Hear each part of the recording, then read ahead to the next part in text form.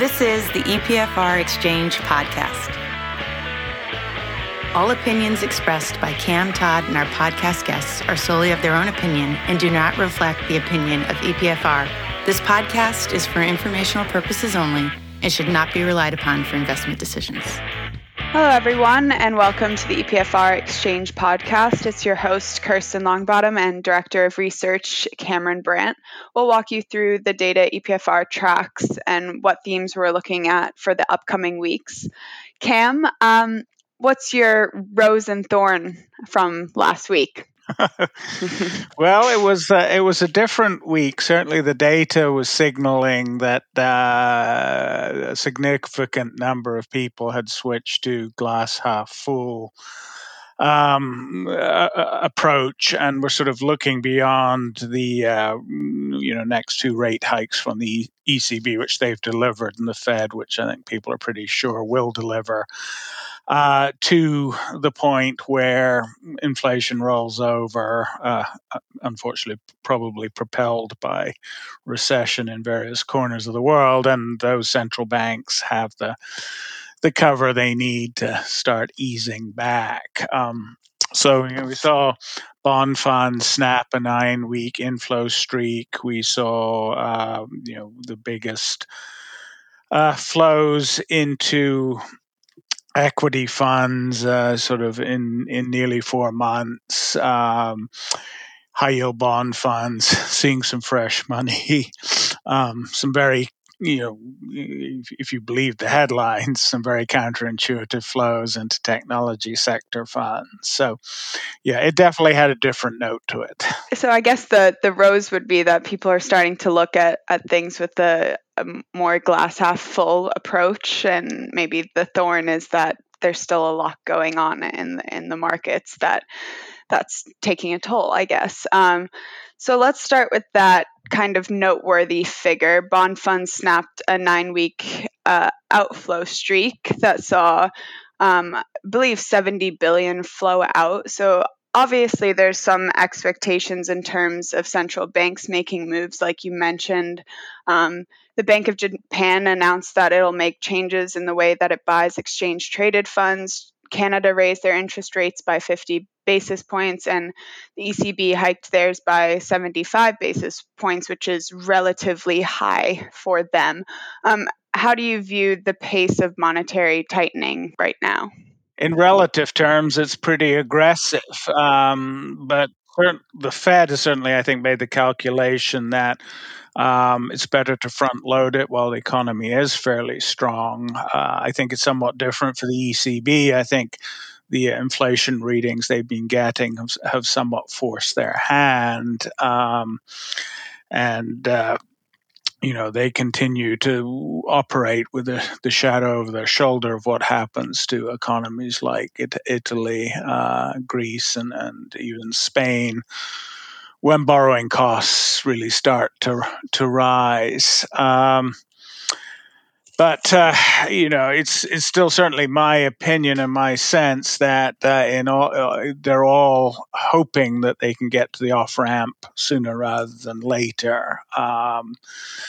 Increasingly, price stability is only one of the sort of responsibilities that are laid at central bank doors, and which they've taken on board, I think. So, the ECB is still kind of carries the flag raised by Mario Draghi of doing what it takes to hold the Eurozone together. So,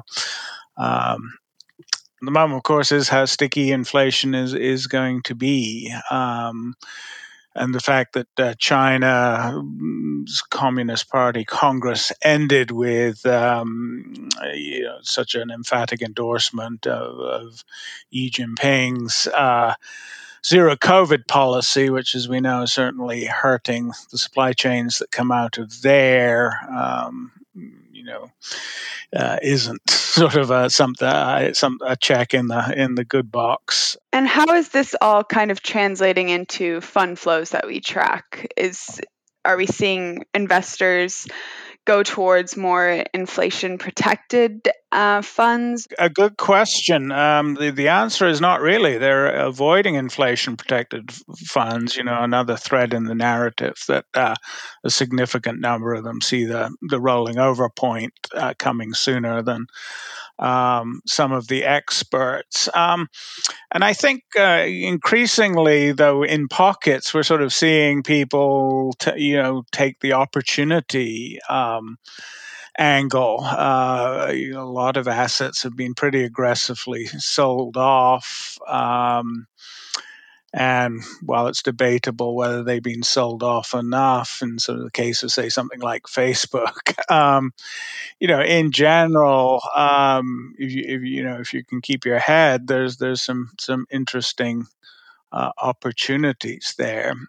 I think the other thing that's happening is that there, for the first time really in over a decade, the investment landscape promises some yield, and we're certainly seeing some of the flows positioned there. A lot of interest in sort of short-term sovereign U.S. debt, though dividend equity funds interestingly snapped their inflow streak in this past week. In general, people are sort of looking for the opportunities where they can sort of buy into a bit of income down the road. We've seen real estate sector funds continue to attract fresh money, maybe less than they might have in more optimistic times, but people are not sort of saying, "Oh no, mortgage rates are going to kill this, time to get out." A certain amount of the money that goes into that sector chases real estate investment trusts, which funnel rental income into streams that they can tap into.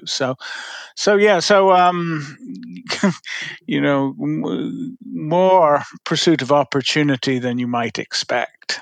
Well, you briefly touched on China and technology as well. So are semiconductors the universe within tech that's receiving the most attention or seeing the biggest opportunity? Well, again, another interesting issue, and one that I can't sort of give, unfortunately, the sort of clear 5-second response to. If you look at country flows or flows to sort of dedicated country funds at the moment, you could argue they're definitely favoring the major semiconductor producers. China equity funds, Taiwan equity funds, Korea equity funds, U.S. equity funds, and even Japan, a little less consistently, all have been taking in pretty consistent inflows, and that really covers a large chunk of the global semiconductor production. But when you dive into technology sector funds, though a few weeks back we were seeing the flows sort of favor funds that were sort of specialized towards semiconductors, that sort of focus has broken up in the past few weeks. This past week, it seemed to be funds dedicated to China's tech story. Again,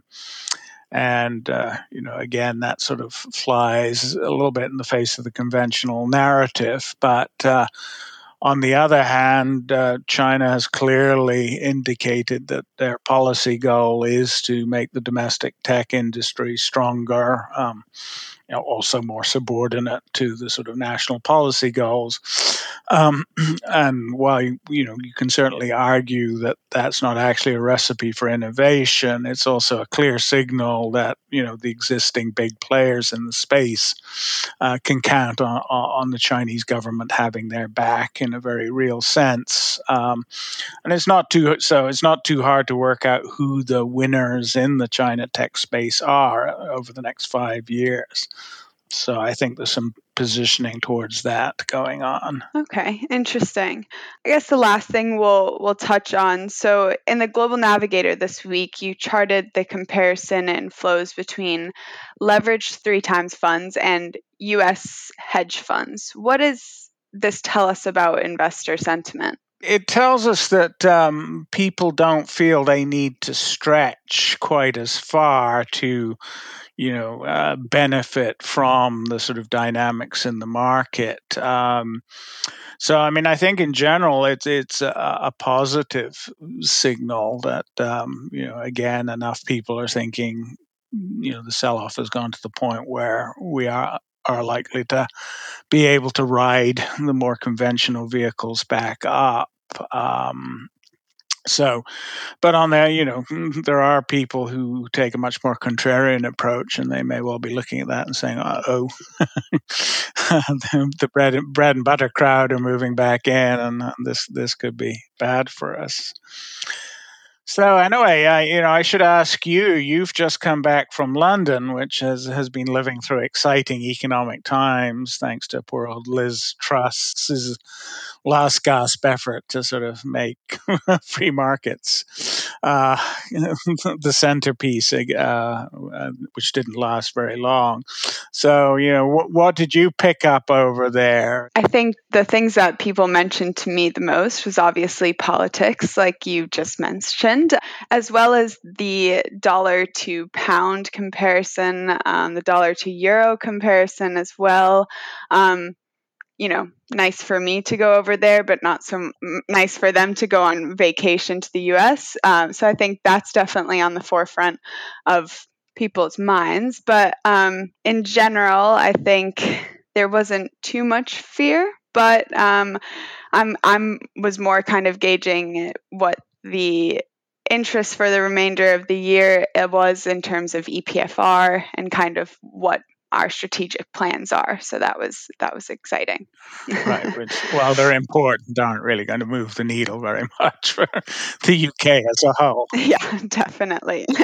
Yeah, I think next week we'll probably be talking about Brazil, given that the razor thin margin of victory for the challenger there, and I suspect that the aftershocks from the Chinese Communist Party Congress and Yi's fifth term will continue to ripple through.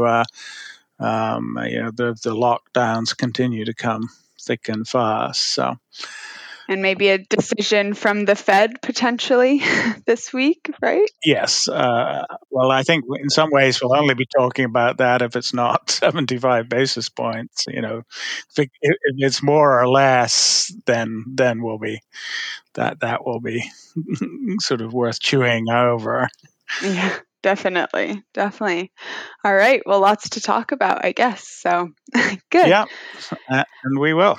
We will. All right. See you next week. Bye. Thanks for listening to the EPFR Exchange podcast.